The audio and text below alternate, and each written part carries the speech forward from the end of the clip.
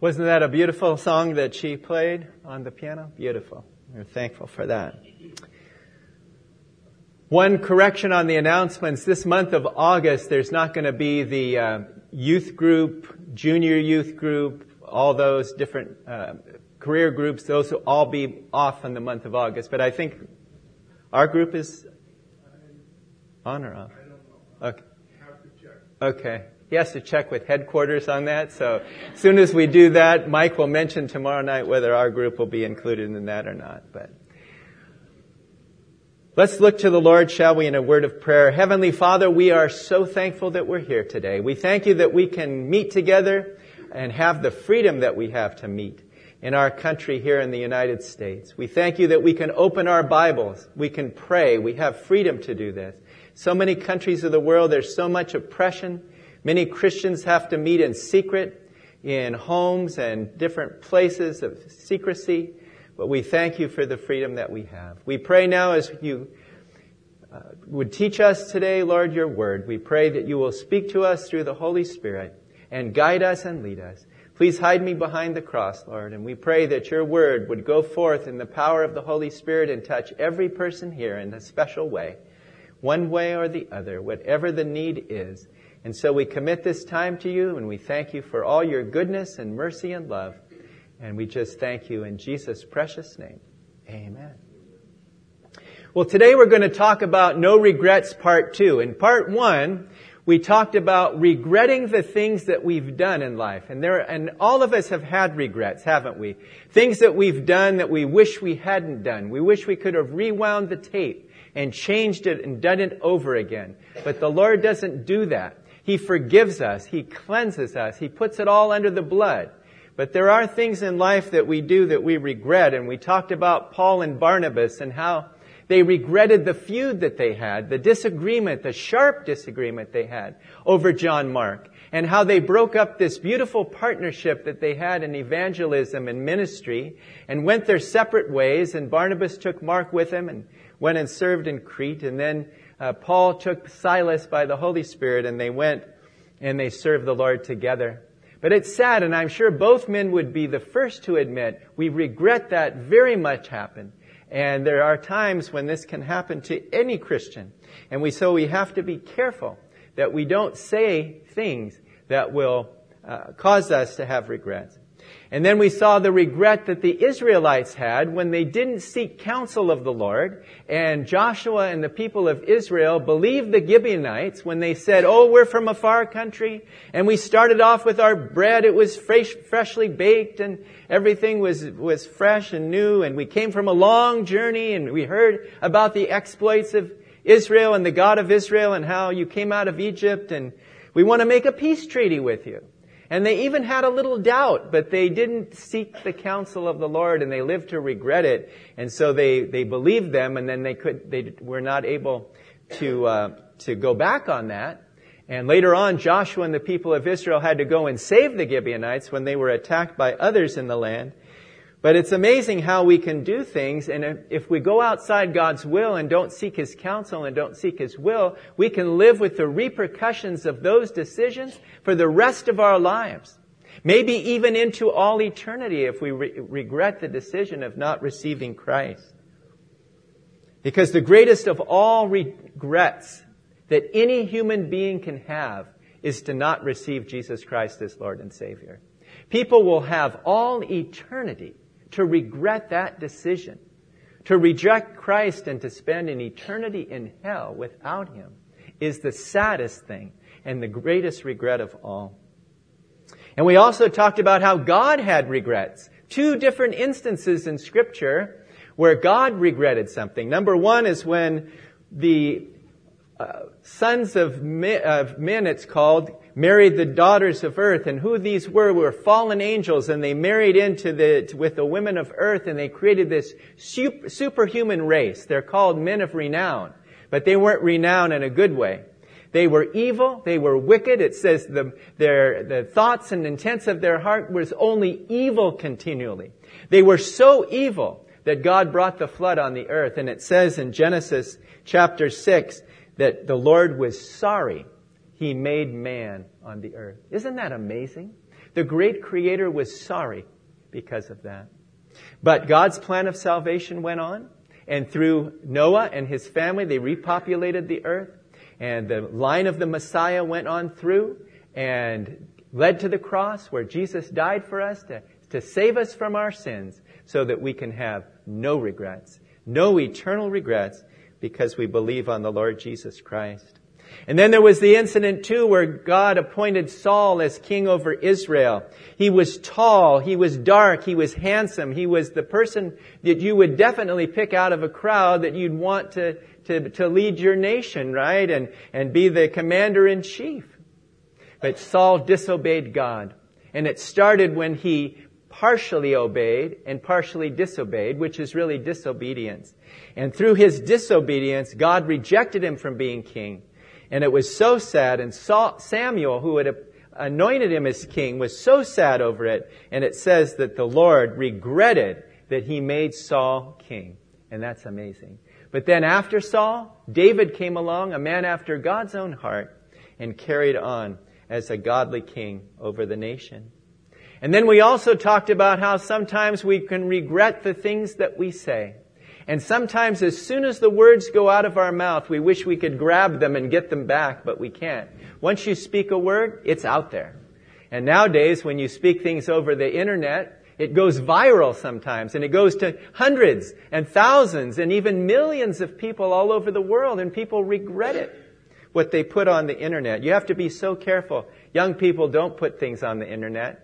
Don't put pictures, if you don't want everybody in the world to see it, don't put it on there because it can be seen by so many people. And then we also talked about how Paul regretted the time when he was before the Jewish authorities, and then the man ordered him to be struck on the face, and he said, "God strike you, you whitewashed wall. You're hitting me against the law and doing something against the law." And then the other man said, "Do you revile the high priest?" And he said, "Brethren, I did not know he was the high priest." And so he regretted that. He didn't know it. He did it unknowingly. And so there are things that we do, and there are things that we say that we can regret and have to ask the Lord to forgive us, and sometimes to ask others to forgive us as well. And that was part one. So that has refreshed us. And those who weren't here, that's part one. You're caught up. Those who were here for part one, that refreshes our mind, because like Adel said, we forget what we hear so many times, so much of it. Well, today we're going to take the opposite. We're going to talk about regretting the things that we should have done that we didn't do. And we're going to regret the things that we should have said that we didn't say. So it's the opposite. But these two things are also very true. And our main text this morning is from James chapter 4 and verse 17. James chapter 4 and verse 17 says, "Therefore, to him who knows to do good and does not do it, to him it is sin." Now, it's amazing. There are two types of sins in the Bible. You can reduce them down to two different sins. One is the sin of commission, where you commit a sin. And that's wrong, and that's sinful, and that's bad in God's sight. The other is the sin of omission. It's not doing something, it's saying something wrong. It's not doing something that you know you should have done and needed to do. And so he says that's sin too. Both of them are sin. And so it's an amazing verse. So we're going to look first of all of not doing the things that we should have done. You know, our problem as human beings is not a lack of knowledge. We know what we should do. Many of us know the Bible very well. But it comes down to one thing and one thing only, and it's our sinful will gets in the way. We know what God wants us to do. We know it very well. But we reject it because of our pride, our stubbornness, and our sinfulness. And the Lord has to deal with us. And the more we know the Scriptures, the more accountable we are to the Lord. So don't use that as an excuse. Go and say, "Well, Dean told me the more I know, the more accountable I be, so I better not learn this Bible because I'm going to be under scrutiny and God's going to deal with me." No, we should learn the Scriptures. We should know the Scriptures. We should search the Scriptures daily like they did in Berea to see whether these things are so. But when we do that, we have to remember we are responsible for what we know, and we are accountable for it. And so it's very, very important. And the story is told of a servant in Luke chapter 12 in verses 47 and 48, the story of servants who knew their master's will and didn't do it. And it says in Luke 12:47, "And that servant who knew his master's will and did not prepare himself or do according to his will shall be beaten with many stripes." Verse 48. "But he who did not know yet committed things deserving of stripes shall be beaten with few. For everyone to whom much is given, from him much will be required. To whom much has been committed, of him they will ask the more." So what the principle of Scripture is, the more we know, the more accountable we are, as we said. And if a person knows what to do, like this servant here, and he doesn't do it, he's even more responsible because he knew what to do. Then the other servant, he didn't know, but he still did things worthy of being punished, but he won't be punished to the same extent. And so in Scripture, there is a principle. Do what is right at the right time, in the right way, and for the right reasons, and then you will be all right. You will be blessed so tremendously. In the parable of the talents, remember in the parable of the talents, Jesus gave 5 talents to one, he gave 3 talents to another, and he gave 1 talent to the third one. And so both of the first 2 were very good. They went out and traded with others, and they made more. And the one who had 5 now has 10 talents.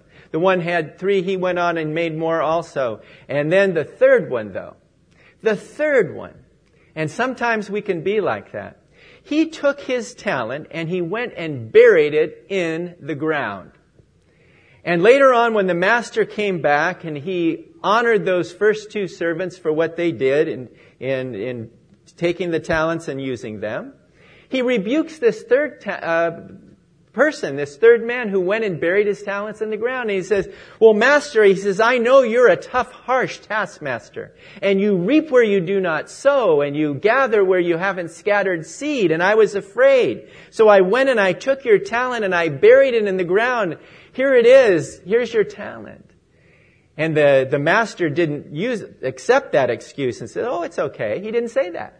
He said, "You should have taken that talent then and gone to the bank and deposited it and made interest." Of course, nowadays there's not much interest to be made on these accounts, right? But interest rates are going up, and savers, don't worry, you'll get your interest. But he said, "You should have gone and done that." He said, "You wicked and lazy slave. You should have taken that and used it that way instead of burying it in the ground." And so many times as Christians, we feel that the talents God gives us, the things that He's given us, the abilities He's given us, are very small. They don't mean that much. My part is very little in the work of the Lord. But it's important to the Lord, and we should use it. Every gift, every talent that He has given is from God. It's not from us. He gives us the ability to serve Him, and we should use those talents for His glory in whatever way He's given us. But it's bad when you don't. And there's an example in the parable of the Good Samaritan where we see both sides of this story very well. We all know the story in Luke chapter 10, verses 30 to 35. And I'm going to read it. "Then Jesus answered and said, A certain man went down from Jerusalem to Jericho and fell among thieves, who stripped him of his clothing, wounded him, and departed, leaving him half dead." He was hurt very, very badly. "Now by chance, a certain priest came down that road, and when he saw him, he passed by on the other side. Likewise, a Levite, when he arrived at the place, came and looked and passed by on the other side. But a certain Samaritan, as he journeyed, came to where he was. And when he saw him, he had compassion. So he went to him and bandaged his wounds, pouring in oil and wine. And he set him on his own animal, brought him to an inn, and took care of him. On the next day, when he departed, he took out 2 denarii And that was the day's wage was each denarii. Gave them to the innkeeper and said to him, take care of him. And whatever more you spend when I come again, I will repay you. May God bless the reading of His word to our hearts. So there were 3 men in this story. And Jesus used it as, it's a parable when He uses it of which one was really the neighbor to the man who was beaten and robbed.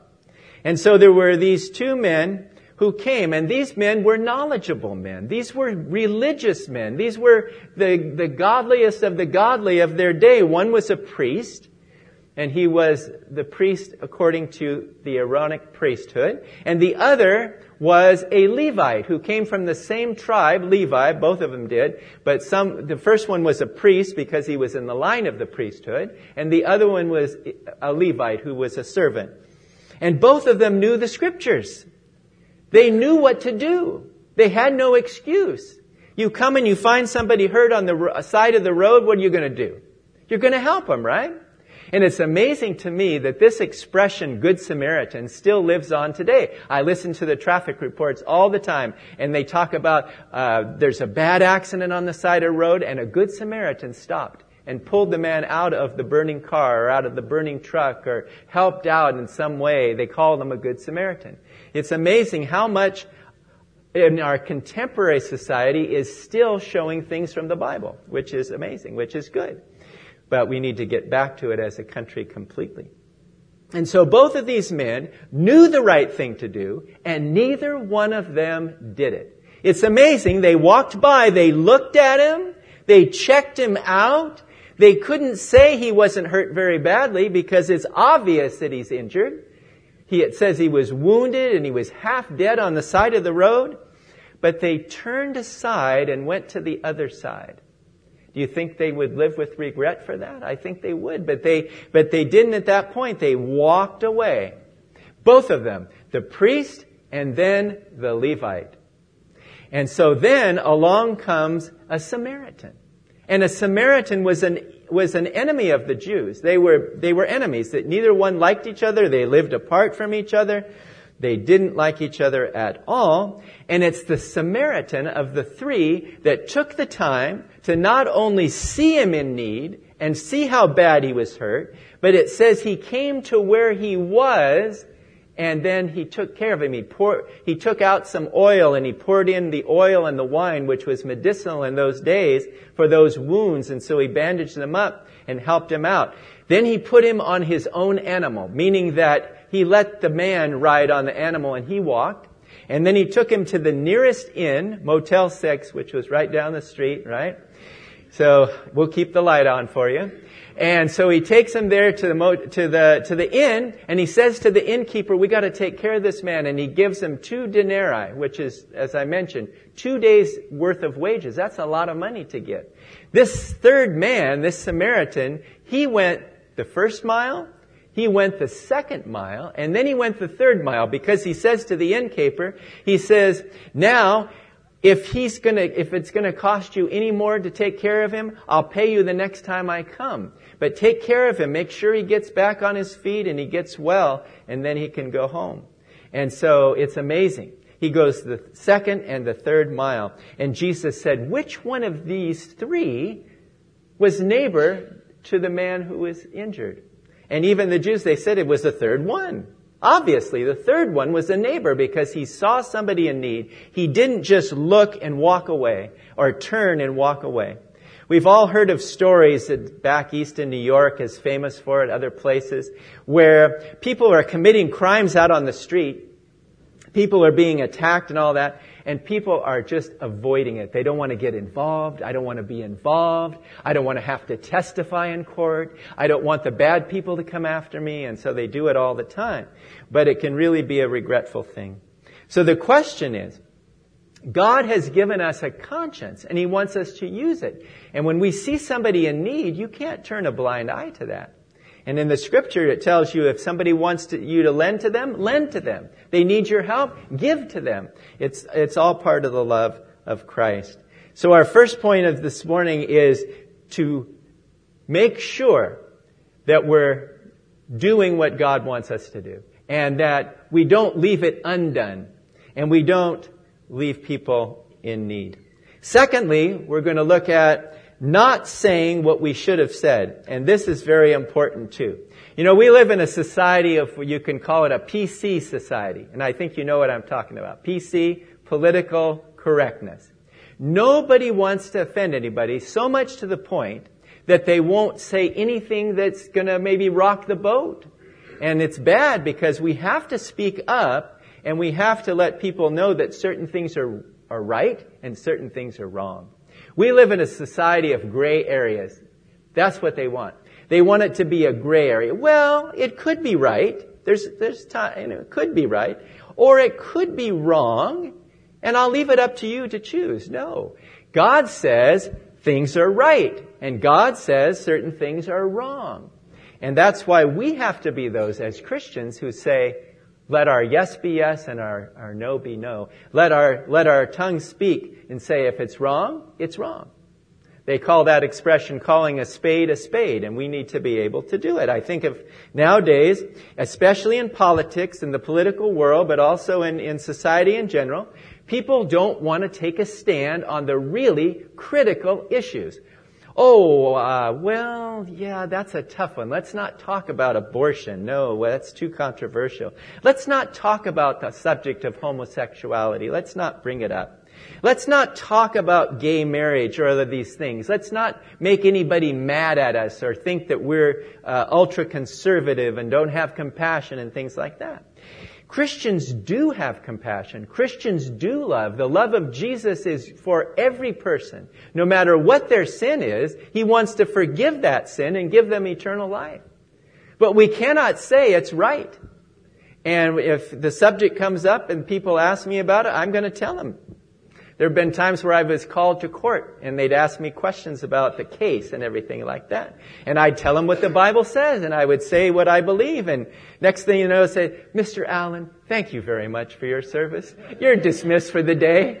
Because they didn't want anybody in that jury to take a strong stand. They want, right, Brother Dave? They want people that are kind of mellow and can go either way and can be impressionable and so forth. And they don't want somebody in there that's got a strong view. They don't.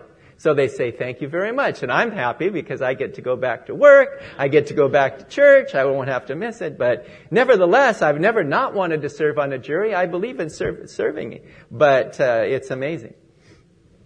And so that's what it is. And so when we do that, we have to be those who are willing to stand up and speak for the truth. I like what the Lord Jesus Christ said in Matthew chapter 10 and verses 32 and 33. We have to be those who are willing to speak for the Savior and to be willing to confess His name before others. This is a powerful portion. This was spoken by the Lord Jesus. He said, therefore, whoever confesses me before men, him I will also confess before my Father who is in heaven. And then He says in the other verse, but, and that's the contrast, but whoever denies me before men, him I will also deny before my Father who is in heaven. We should love the Lord so much and be so thankful for what He's done for us that we be willing to speak His name, stand up for Him, and witness to others. And it takes courage, it takes boldness, but He will give us the ability to do it if we are willing to stand up and tell people about the truth about the Lord. Righteousness is not popular nowadays. It really isn't. And people do not like it. They do not like anybody to come along and say things are wrong in their lives. They don't like it. And so we're going to also look today at an example about how you can not say something that you should have said. And a lot of times nowadays, there are churches where people speak against others, speak gossip, and do those kinds of things, and it's wrong. And once that gossip goes out, it's like a ripple effect through the whole church. And that's why, thank God, we don't have gossip in our church. Because it can ruin churches, it can affect things so much. And if you speak against an elder, for example, the Bible says that's wrong, and we shouldn't accept that. Speak against a fellow brother or sister in Christ without hearing the other side of the story, that's bad. And so we have to be careful that what we say is the right thing, and that we don't not say what we should say. And so many times people quote others out of context. And you said this. Yeah, I did, but I said it within the context of all these other things. That's why so many people always say, you quoted me out of context. But we have to be careful. And when you go into court, and Dave, you can testify to this one too, they have you raise your right hand and they say, I swear to tell the truth, the whole truth, and nothing but the truth. So many times in life today, people tell the truth, but they leave out certain details, right? And so if you tell a story and of a witness, an account, and you tell the story, but you leave out certain particular details, it can be damaging to another person because you left out important details of that testimony. That is wrong. And so we have to be careful of that because it says the truth and the whole truth and nothing but the truth is what we need to speak. Otherwise, we can live with regret for that. And our tongues can get us into a lot of trouble for what we say, but it can also get us into a lot of trouble, even more trouble sometimes, by what we don't say, by what we don't communicate. William Faulkner, who is not a Christian, but he said a very interesting quote. He says, never be afraid to raise your voice for honesty and truth and compassion against injustice, lying, and greed. If people all over the world would do this, it would change the earth. And it's true. If we would stand up for honesty and truth, compassion, and we'd stand against injustice, lying, and greed, it would be a lot better. The philosopher Cicero once said, if we are not afraid to think it, we shouldn't be afraid to say it. If we know what's right, we should say it and we should do it. And there are times when keeping silent and not speaking up can hurt others. And it can hurt ourselves as well. One day there was a story of John the Baptist when he was a great man of God, fearless preacher of the Word of God. And one day he was talking to Herod and he said, Herod, what you're doing here is not right. In fact, what you're doing here is you're committing a sin against God. What you're doing here, you've got to stop this, because he had taken his brother Philip's wife, Herodias, as his wife. And it was wrong, and it was evil, and it was sinful. And it would have been easy for John the Baptist to say, well, I better not get involved with that, because the king's not going to want to hear what I have to say. And sometimes when the king doesn't like what you have to say, what does they do?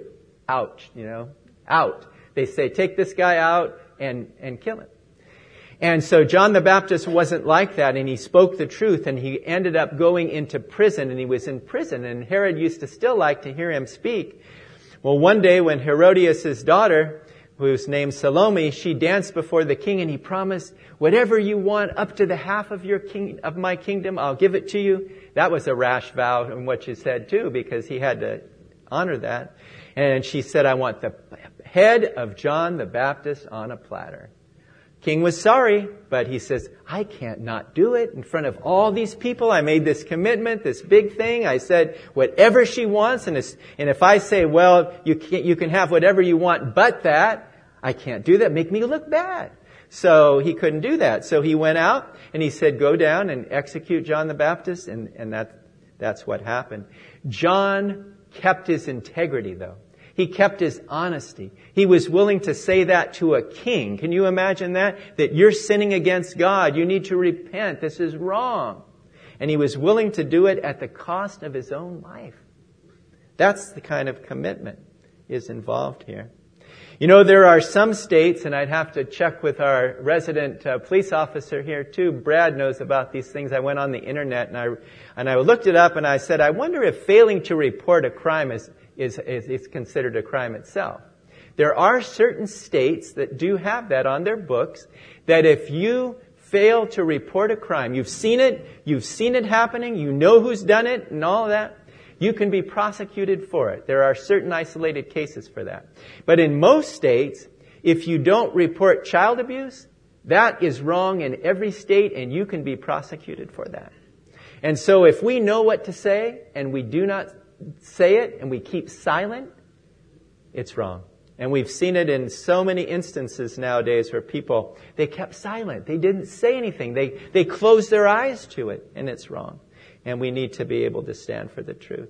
And then I was think about all in the days of Jesus when he was being on trial there and they were going to crucify him.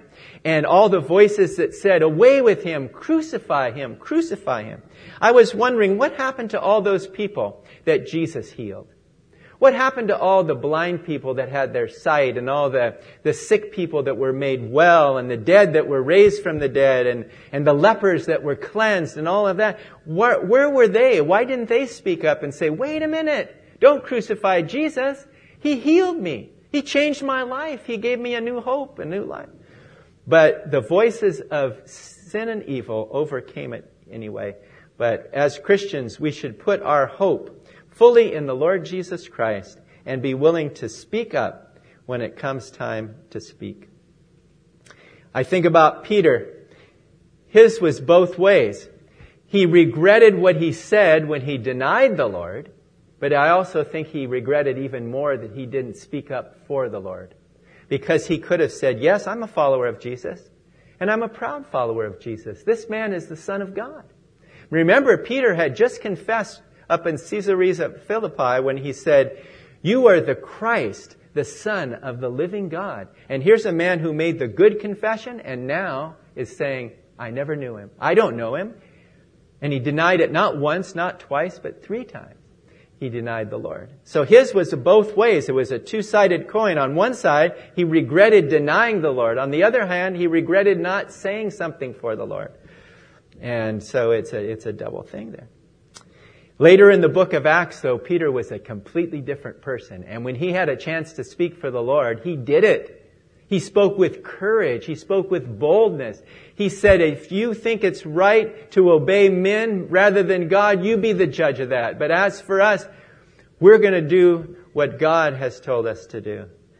So may the Lord encourage us today to realize that there are times that we don't do what we should do. And we know it. And there are times when we don't say what we should do. And we know it. And that's why there is regrets, and we don't want to have that kind of regret in our lives.